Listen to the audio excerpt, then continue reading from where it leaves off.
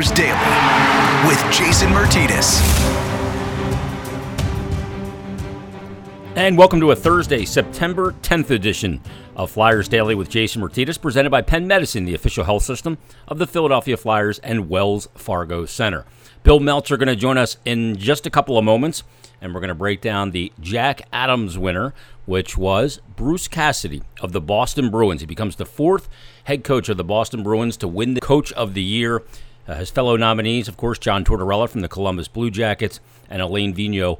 Bruce Cassidy of the Bruins gets the honor this year, and certainly a worthy selection when you consider that the Boston Bruins the year prior went to the Stanley Cup Finals, Game 7, lost, and then he was able to have his team come back that next season. A lot of times those teams that go to the Cup Final and lose suffer a hangover. The Bruins did not. They were the best team in the NHL regular season, only team to reach 100 points in a shortened season this past year. We'll talk about that momentarily with Bill Meltzer, and we're going to talk about this.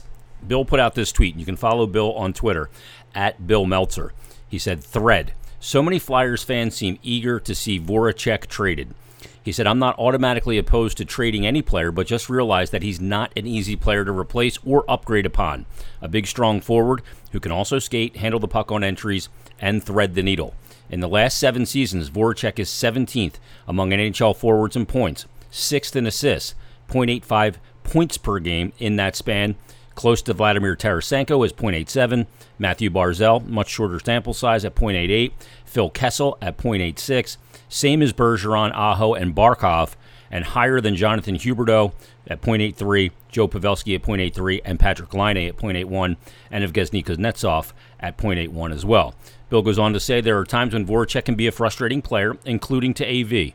He does make some careless plays, but I think we'd all like more often to see him get in that, quote, "I'm taking this puck to the slot net, and no one is going to stop me" mode of sheer determination he sometimes has. He'll never have the rep of a two-way player, but during the regular season this year, Voracek worked hard on his two-way play and had a good season overall in that regard. The second goal of Game 7 versus the Islanders started with his weak side coverage breakdown, but overall, his season was fine. Jake has been here a long time, 9 years now. With all players, you take the good and not so good. He's emotional, shoots from the hip, he's free-spirited, but he also cares and he plays through almost anything. Hardly misses games, can take his 40 to 50 assists to the bank, too. So with that, we bring right now on from PhiladelphiaFlyers.com, HockeyBuzz.com, and of course, NHL.com, the author of that thread of tweets, Mr. Bill Meltzer. Bill, how you doing? I'm doing well, Jason. Yourself? I was a little surprised that Bruce Cassidy ended up winning the Jack Adams. When I kind of handicapped the 3 coaches that were the finalists, when I ranked them, he was actually third. Yeah, I had it the same way. I had Vigneault winning. I had John Tortorella second, and I had Cassidy third. Now, maybe that's unfair to Cassidy, but the Bruins were a dominant team even last year. They came 1 win away from the Stanley Cup, and sometimes the Jack Adams goes to the coach of the most improved team during the season as opposed to strictly being the coach that had that did the most with the players that he had. But I think that the Bruins had such a good roster that while I thought that Cassidy earned his finalist spot, I really thought that the level of improvement the Flyers showed, the way they cut their goals against average, became the stingiest team in terms of shots allowed, and the run the Flyers went on over those final 26 games before the postseason, which of course is where the balloting ends. It ended before the bubble. So if you look where the Flyers were, and they were really trending towards the top of the conference, and I really thought AV had a good shot. So with all due respect to Bruce Cassidy, I really thought this was Vigneault's second time to win. You never pencil it in because you never know how it's going to go. The broadcasters vote on the award, and listen, there are a lot of good coaches in the league. I think the fact that Vigneault was a 5-time finalist speaks to him as an elite coach, but I really thought he would win. And John Tortorella, I actually had him probably ahead of AV until the point that the Blue Jackets started getting just riddled with injuries. As soon as Seth Jones went down, but then they were without Cam Atkinson. They were, I think at one point they were without 7-8 key players, and there's only so many rabbits to pull out of the hat. I mean, Columbus was up with the challenging for the top of the conference, and it was strictly coaching had a lot to do with it. But then when the team was decimated with injuries, they were really tumbling and in danger of, fighting for that last wild card spot at that point in time. And then they were a team that they got a bump based on just on the length of the pause. They were a team that were able to get healthy players back. They had a really tough first round series, and the 5 overtime game, if you really look at it, that was really what ultimately probably swung that series. If that game goes Columbus's way. Now again, that's all after the balloting, but I'm just saying over the look at the whole body of work. Tortorella is certainly a very successful coach in the league, and again, there are other coaches too that could have been considered. But if it would have been my call on this one, I would have picked Vigneault. It's very interesting. I wanted Tortorella to win for one reason. I wanted to see if he would actually answer more than 90 seconds worth of questions at a press conference. Now, I'm not the warm and fuzzy guy, all that kind of stuff, but there's no moral victories, Torts, but just sheer entertainment for me at least. One coach in the NHL since the Jack Adams has come in has won it 3 times, and he won it with 3 different teams. And that's the great late Pat Burns, who was also a winner of it with the Boston Bruins in 97, 98. Of course, we know Bill, the career that he had. He won it in 92, 93. Oddly enough, 93 was the last time a Canadian team won it. He won it with the Leafs that year, and the Canadians went on to win the Cup that year. His former team, where he won his first back in 88, 89. It's tremendous. Yeah, it's such a shame that he had to wait for his Hockey Hall of Fame induction. It would have been nice if he was alive and well at that point in time, because he certainly deserved it. One of the ultimate tough love coaches around. Coach was definitely tougher than a lot of his players. Some of his encounters with John Kordic are legendary. But he's a guy that his players respected, and opposing coaches respected, officials respected. I mean, he was just a really, really tough guy, but a very good hockey coach, and a good man away from the rink too. So he was certainly a very fine coach, and that is something that not a lot of people know, that he won the Jack Adams, with 3 different clubs. Yeah, I can imagine when in his days prior to being an NHL coach, when he was a cop, if the lights were going off and he walked up to your car when you were speeding, it'd be quite intimidating. Bill, I read your thread of tweets before I brought you on, and regarding Jake Voracek, and I think this is such an interesting conversation because a lot of times, in sports where it's about putting a puck in the net or a basketball through a hoop or scoring a touchdown, whatever it is, hitting home runs. Oftentimes, players that are playmakers or guys that set up other players to do the scoring, a lot of times we don't value that player in the same way because they don't commit the final act of putting the ball through the basket or the puck in the net.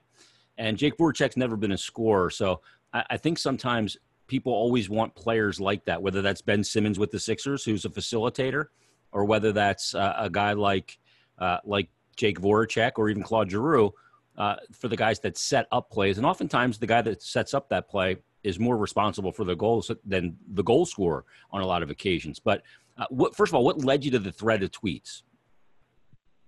Well, I think that a lot of us in the local hockey media, we've been besieged by once the season ends, silly season starts, and there have been a lot of trade suggestions, and a lot of them seem to revolve around Voracek.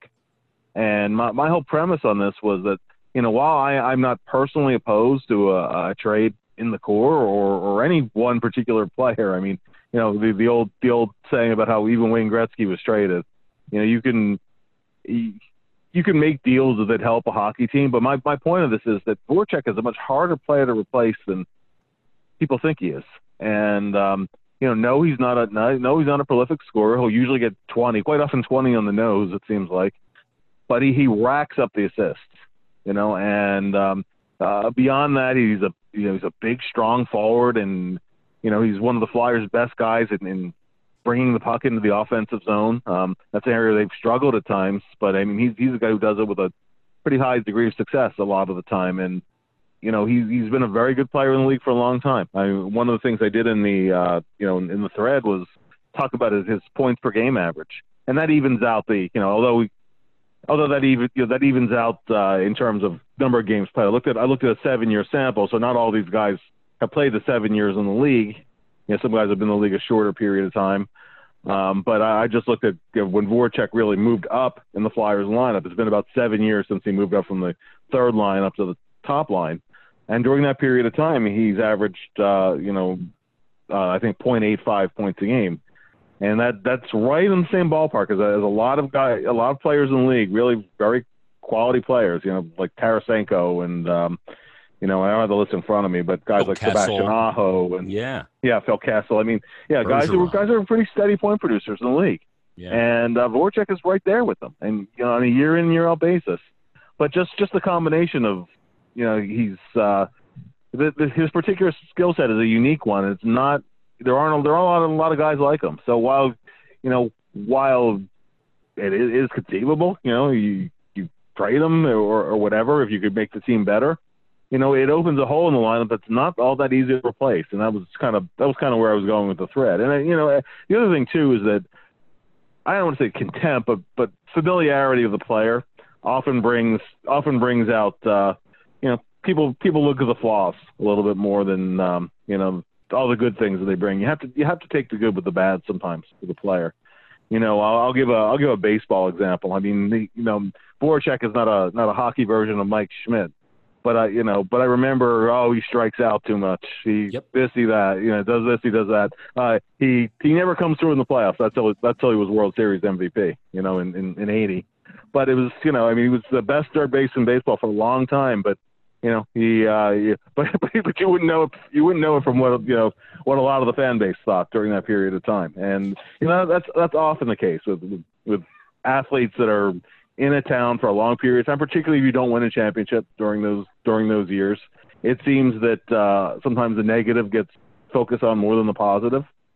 I want to say also for Voracek this season, and that was in the thread. Jake's never been known as any kind of a Selke candidate, and he's not.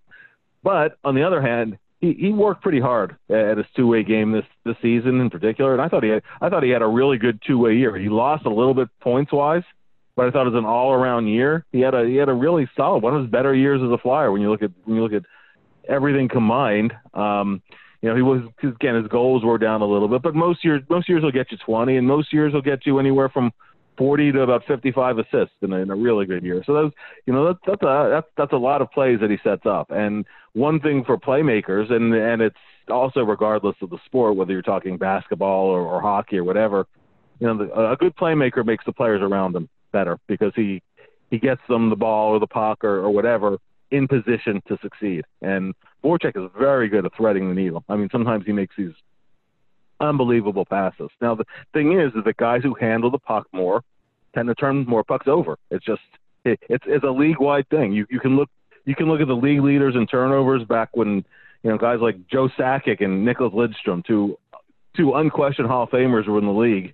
And most years, if you look at the top guys for giveaways, they were up near the top, and it's because they handle the puck so much. So I think Voracek will, yeah, exactly, and that's gonna entail some risk, and some of them aren't going to work out, and some of them are going to even go back the other way and end up in your own net. But those are those are the players who can be difference makers too. I know that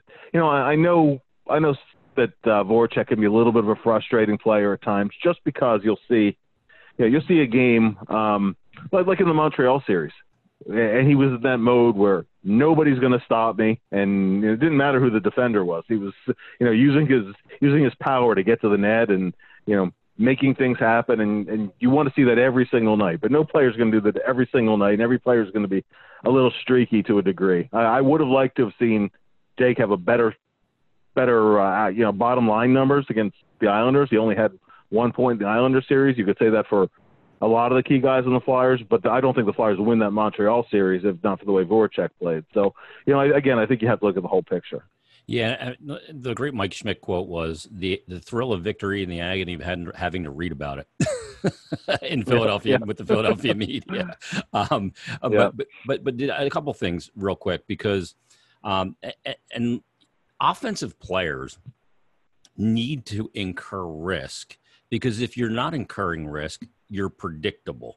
So when you incur that risk, there's going to be another element of turnovers and those kind of things. And guys that drive offense, that's part of their game. And look, in Philadelphia, we do see Jake Voracek and we see his warts. We don't, a lot of people, and probably a lot of the people that are suggesting to trade him to you, me, and everybody, every other media member, Bill, are the guys that don't look at the Vladimir Tarasenko. They see the goals, and it's great that he's a great goal scorer, but they don't see the neutral zone and defensive zone play. And some of the other guys that, you mentioned in your string of tweets, not many guys are, and oddly enough, Patrice Bergeron, that are in essence perfect hockey players. I look at Bergeron as the perfect player, but when you can, and Phil Kessel is a guy that creates offensively.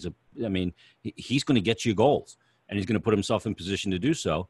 It's going to cost you sometimes, but that's part of the equation. Like I'm with you too. Like I understand people want to trade someone from the core to maybe shake the core and just change the dynamic. But again, when you go into the market with a player that's making, the contract that Jake has with 5 more years on it at $8.2 million, it's not an easy contract to trade. And are you going to get what you give is the big question. When you look at his, what he's getting paid, Bill, for that production, it's pretty commensurate, is it not? It is. Yeah. They're the real superstar players. And I think Jake is in that next category down with the names that we've mentioned. Now Bergeron obviously, as you said, he's a perennial Selke finalist. He's a center and not a winger. It's not, in his case, it's not really an apples to apples comparison, but a lot of these other guys are wingers, and a lot of these guys have, their collections of pros and cons. But if you look at what a lot of these players are getting paid, he's right in the same range as many of these guys. So you're getting a top 20 forward in the NHL, and that's not going to be cheap, especially because he signed an extension coming off his career year. So that's usually going to be, when you pay maximum value for a guy. But it's but the Flyers have gotten a lot of value out of him. I think particularly people that try to look at him primarily from a goal scoring standpoint don't really understand what his main value is. Yeah, he's a curious case. And the other element that you dipped into was, Voracek, dare I say, the person.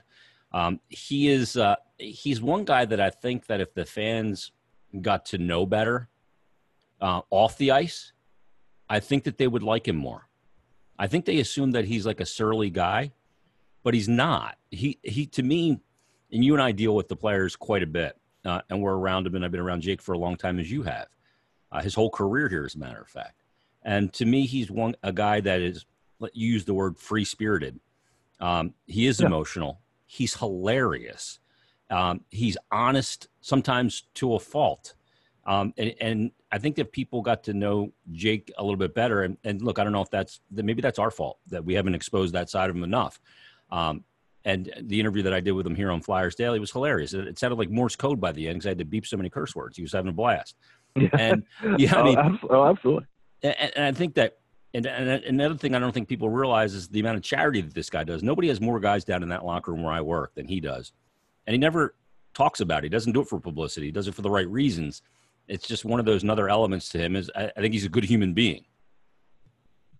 Oh, he is. He's a tremendous human being. And, he's really good with kids. As you said, he's really funny. You can talk about non-hockey topics with him. You can just shoot the breeze with him in the locker room sometimes. And sometimes those are better conversations than talking hockey with him. Jake is a really, really good guy. He shoots from the hip.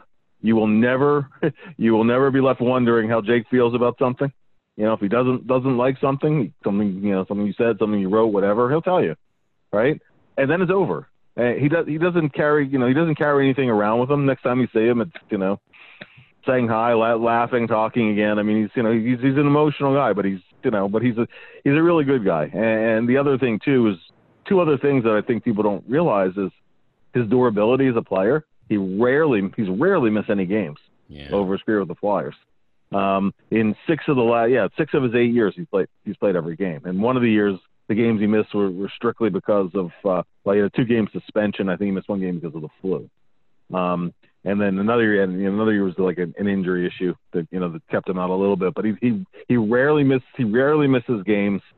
And despite whatever anybody may say or think on social media, he is definitely a player who cares. He doesn't, So I mean, if he comes up short, it's not for lack of effort. And also too, sometimes playoff reputations with players.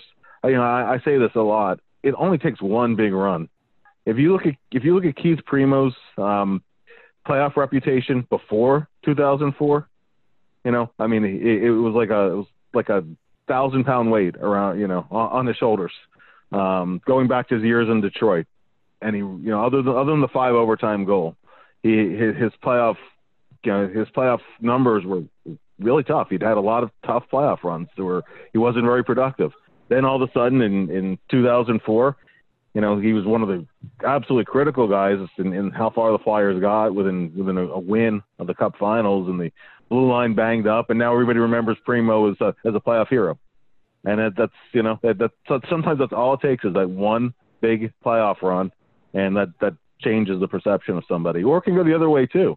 Look at all the big playoffs that Claude Giroux had early in his Flyers career, but the last 4 have been kind of tough on him. So so now it's always a guy who's never come through in the playoffs. It's very much a what have you done for me lately sport. It's all part and parcel of it. It all goes with the turf. I think that I know that Voracek understands that, and athletes know that's part of what comes with it. But I think that when you look at the total picture, I'm not saying the guy is irreplaceable or anything like that. Nobody's really truly irreplaceable. I'm just saying that you're giving up a lot if you trade him, and you have to have a plan in place for replacing what he brings, and that's easier said than done. Yeah, a lot of people, they want a goal scorer. They want that pure sniper. Yeah. Those guys, they don't grow on trees. There's not a tree out back where you can just go pluck to use the guy that we talked about earlier, Tarasenko, or a Line. Those guys are few and far between, and it's odd to me that we're getting this much dialogue about Voracek, because I thought he actually had a really good playoff too. The way it ended, I guess, is the lasting image, but I thought he really he played hard. He had success. He had 9 points in the 15 games. I thought he was a player that, when a lot of times it didn't look like anybody else had anything going, either with their legs or offensively, he was a guy that was driving chances and driving opportunity. And I guess that 4-0 game in Game 7, and it was a bad one. I guess that's the lasting image, and that's kind of what people are sticking to at this point. No, absolutely. And in the games 5 and 6, where the Flyers were fighting off elimination, didn't really have the points to show for it, but he was one of the guys that when the Flyers were making that push, he was creating a lot. And in that second overtime in Game 6, he was one of the guys leading the way. And game 2 in overtime, which of course the Flyers won that one relatively quickly in that overtime after losing the 3-0 lead. Voracek was one of the driving forces in that too. So I think he's a very good hockey player. I think he's a legitimate top line guy in the league. His numbers say that. I think people also, you can't look at today's numbers through the prism of what numbers were like in the 70s and 80s and even early 90s. If you have a guy who can get you 65, 75 points a year, 75 points a year, if you get 75 points, he's not a legitimate top line player in the league. And Voracek is quite often in that range right around 70, and that's a pretty good top line guy in today's league. It's not a superstar, but it's a pretty darn good player. Well, the first comment I see in your tweets, the first reply that I saw was a guy, his name was Slade, and he said he was signed to the big salary to be a skilled sniper. He has not been that. He is overpaid. And your response is great. You go, No. he's never been a sniper, nor was he signed to be that. He's a playmaking forward year in and year out, and is one of the better ones around the league. If you're looking for a lot of goals out of Voracek, it's a bad scouting report. Yeah, well, you could go all the way back to when he was in the Quebec League. He was, even in the Quebec League, he was never a prolific goal scorer. He's never had a 25 goal year in the NHL, but he's had I think 3 seasons over 50 assists. So that's, it tells you what kind of player he is. If you look in Flyers history, there haven't been a ton of just absolute pure goal scorers. Reggie Leach certainly would be right near the top, right? McLeish with his Rishaw was just a dynamite goal scorer. Brian Propp, but even of course Lindros could score from anywhere, but it's a limited number of guys. Even Clarkey was never a prolific goal scorer. He was another playmaking type. So those guys are a nice luxury to have on your team. Unfortunately, in the salary cap age, those guys carry a heavy burden. Like cap hit wise, just because there's not a ton of them around the league. So, that it's something where if you're building down the middle, it's nice to have a young sniper on his entry level deal, because those guys will run you big money a lot of times. And, there's only so many cap dollars to go around. So sometimes you have to, if you can get a two-way guy who scores a little bit less, but maybe contributes a little more on nights when he's not scoring, maybe that can be better bang for the buck. And really, the teams that tend to win are the teams that have the depth anyway. And as we've seen in the playoffs, look at the Islanders. Islanders were hardly an offensive juggernaut this season, but they came alive at the first 2 rounds of the playoffs. So, it's all in when you peak anyway, and it's all about the group and not about the individual numbers. I mean, it's a cliche, but it's true. That's really what wins in today's game. Yeah, Bill, we're going to have to do one of these breakdowns as well on the captain, because that's obviously another name that's been thrown around there with a playoff series where, he didn't score a ton and didn't end up on the score sheet enough, and he'd be the first to admit that he's got to play better.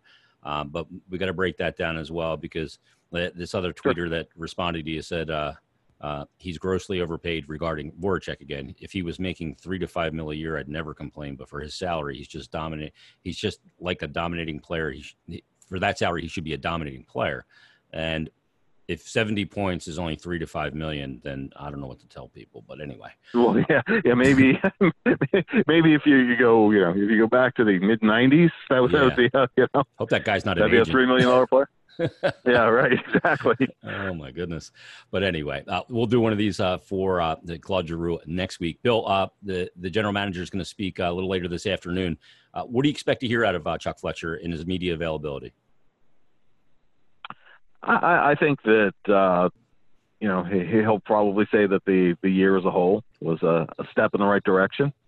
There's opportunity or a need to continue to improve.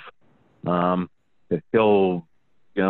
fess up to the tightness of the salary cap, but last year, sometimes it's not always the obvious moves. Sometimes it's the little moves or a combination of smaller moves. The big move last year was Kevin Hayes, but it was the combination of all the moves together. Niskanen and even smaller moves like Tyler Pitlick. Yeah, Braun. Yeah. I mean, the combination of all those things help the Flyers to improve. I don't think that I don't think that the team has to make a big blockbuster trade. I do think there are areas where they should look to get better, and we can talk about that after Chuck talks. But and I think there'll be other questions pertaining to Nolan Patrick's status. Does he see a guy like Morgan Frost fitting in the starting lineup next year? Or at least pushing for a spot. I mean, those would be the questions that I would expect will be asked. And then he may adjust the draft and prospects in the system a little bit, because you got to figure out, as we discussed the other day, if there's not an AHL season for a while, what do you do with these guys? And then how's that going to end up looking? I'm sure he doesn't have all the answers yet on that either. But it's a very busy off season really for every GM. But given the flat cap, the short turnaround with the draft coming up on the 6th and 7th of October, and then free agency October 9th, and then you're basically a month away from training camp at that point, and the Stanley Cup will have just been awarded. So it's going to be a super short turnaround for teams this year, so there's not a lot of time to do some of the legwork you might otherwise do in a normal off season, and he's also got to re-sign their own restricted free agents and make decisions with the unrestricted guys. So that's a lot to get done in a short period of time. And I'm sure he'll kind of, focus on that too. That there's not a lot of time to waste. So you roll up your sleeves and get started right away.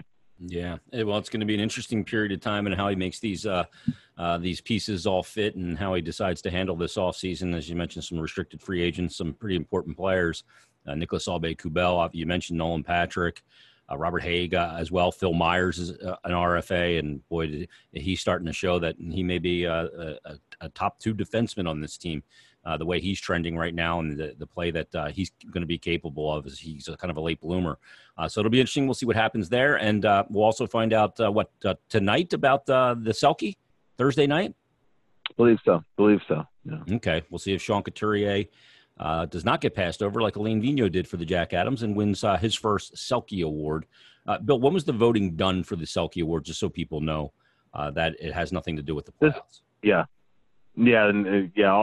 All of it was before the players reported the bubble. It's so all the voting was already in, and even though sometimes you hear the word finalist, it's all one ballot. So it's not like you do 2 sets of ballots. There's a list of nominees. They pick 3 finalists, and you vote from the 3 finalists. There's just one ballot, and the 3 guys who were the top 3 finishers in the voting are called the finalists. The only one where there's a little bit of a process is the Masterton, where they're all 31. Next year will be 32 teams. Their local PHWA chapter nominates somebody, and then 3 players are selected as from that pool there. So there's the phase 1 is the 31 candidates, and then you vote among the 31 candidates. When was the Masterton voting completed? That was all. April? That in early. No, it was even before then, I think, or even it was after then, I think. It was prior to the playoffs. All that was, yeah. It was prior. It was all prior to the playoffs. Yeah, it all has to be in before the playoffs start. So it's usually right after the regular season is declared completed.